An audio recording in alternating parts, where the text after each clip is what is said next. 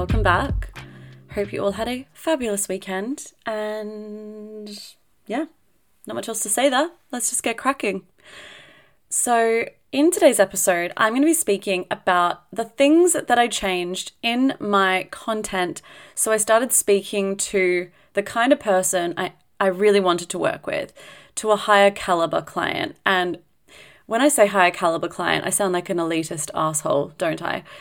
What I really mean by that is talking to someone who is exactly my dream client, the person who I love to work with. So a person that is, and I by the way, dear listener, I want you to, when this episode finishes, write down and think of your favorite client you've ever worked with, the qualities they had, how they showed up to calls, how they showed up between calls, the action they took, the questions they asked. Get so specific on that person and only write content to that person. Don't write content to anybody else, because that is something straight away that I ended up making a shift to, and I'm going to touch on that in a sec.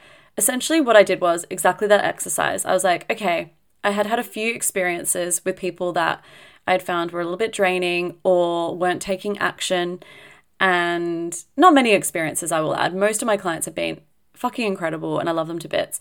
But I was finding that I was attracting this certain type of person, you know, someone that was extremely anxious about investing in their business, someone that was maybe not taking enough action, had unrealistic expectations of what it actually takes to run a business, someone that stays in blame and excuse mode rather than taking responsibility and taking action. And when I looked at my content, I realized that I had been speaking quite a lot to the person that I didn't actually want to bring in, because I was almost trying to convince them that, hey, like, it is worth investing in your business. Hey, you can do this. And really speaking to their pain points and almost speaking to the broken, I put this in quotation marks, speaking to the broken people. They're obviously not broken, but speaking to people that were more difficult. Simple, plain and simple, just more difficult, the people that I didn't enjoy working with as much. And I know that you guys listening would have experienced the same thing. Whether people admit it out loud or not in public on a podcast like I am, we've all had experiences with people that were like, that was hard work. That was not enjoyable. And then on the flip side of that, we've all had experiences with people where like, oh my God, if every client was like this person, business would be fucking incredible all day, every day, because they take action, they implement, they take responsibility, all of the good stuff. And so whenever I started to create content, I imagined me talking to that person. And sometimes what we do is when we start our businesses, we speak to very early onset business owners or whatever niche you're in, right? People that don't know as much, because we're fairly new. So we start to talk to the very beginner level of whoever our client is. And what can happen is we often can, as we grow our business, we might want to start speaking to someone who's a little bit further on, who knows a little bit more, or maybe we want to speak to all of those different levels if that's what you want to do, which, by the way, you totally can. And sometimes we subconsciously start slipping back from talking to the person we want to speak to then speaking to the person that we probably don't want to speak to. So what I mean by this is like overcoming tons of objections in your content. I'm not opposed to objection handling in your content, by the way, but if you look at your feed and you're like, right, a lot of it is about their pain points, a lot of it is about their objections, a lot of the time I'm speaking to the person that I don't really want to work with. So it's also quite common, maybe if you're on a sales call with someone and they do give you tons of objections, to be like, I'm going to make content around that. I would urge you, depending on what that objection is, especially if it's like a money one or a time one, to not create content around that, trying to overcome that objection, because you're going to attract people. It's going to speak to people who keep coming up with time and money excuses, if they are excuses. Sometimes they're valid, of course. What I would say, if you want to create objection handling content, is to speak to the aspirational person, the person who you want to work with, but also the person that your audience wants to resonate with and wants to see themselves in. So for example, some examples of content that I've done in the past is I have done the whole attract and repel marketing. I do it a lot, to be fair. But what I've done is I've said, look, I'm not a miracle worker. If you're looking for, and actually I'm just going to get the post up right now because it'll help me actually explain this.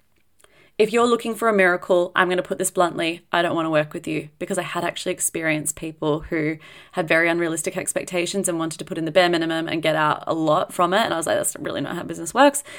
And it was a narrative definitely pushed by the online space as well. Like, business gets to be easy, it gets to be whatever. And I'm like, actually, it can be really hard, and it can be really easy, and it can be really fun, but it also can be really hard.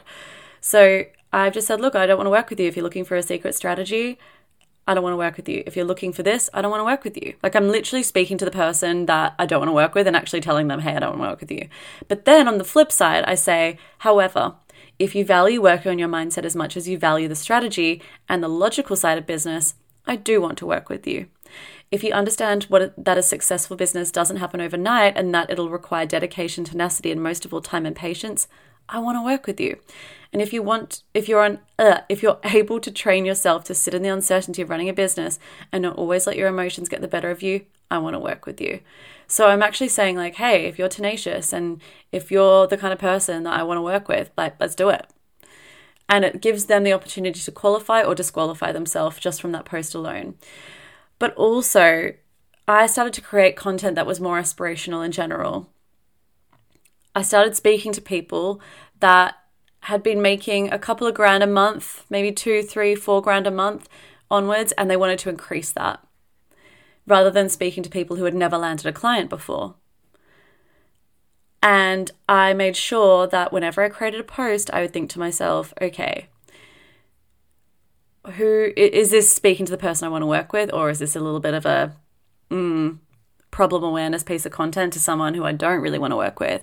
And if it was the latter, I would make sure to go back, tweak it, fix it. So really creating more empowering type content and talking about identity shifting, talking about ways to increase your sales tenfold by even more, like, this is what's possible for you, all of that stuff, right? So that was what I made sure that I did. I focused on the aspirational group and not the group that were not quite what I was looking for, you know?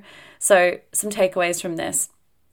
Every time, go away first and write down exactly who your ideal client is. Get really specific. What questions do they ask? How do they show up to calls? What's their personality like? What's their humor like? What do they, how do they implement? What kind of qualities do they have? How do they show up in their business? And then I want you to write posts only targeted at that person. And if you start slipping and you start thinking, oh, that post was actually almost targeted at someone that is 3 steps behind the ideal client that I want, then that means you need to go back to that post and you need to tweak it. You need to change it and then only speak to the person that you want to work with. Stop creating content based on crap experiences you've had in a way of selling it. So if you have a sales call, tons of objections, try and not create social media about that experience and how to handle those objections, because again, you're just going to keep talking to the same person. More aspirational, more empowering. I'm not saying you can't talk about pain points. Absolutely do. They're an important part of marketing, but make sure you're only speaking to the pain points of the ideal client that you're wanting to work with. And get really clear on how, and tell your audience this. I do this quite often in my content.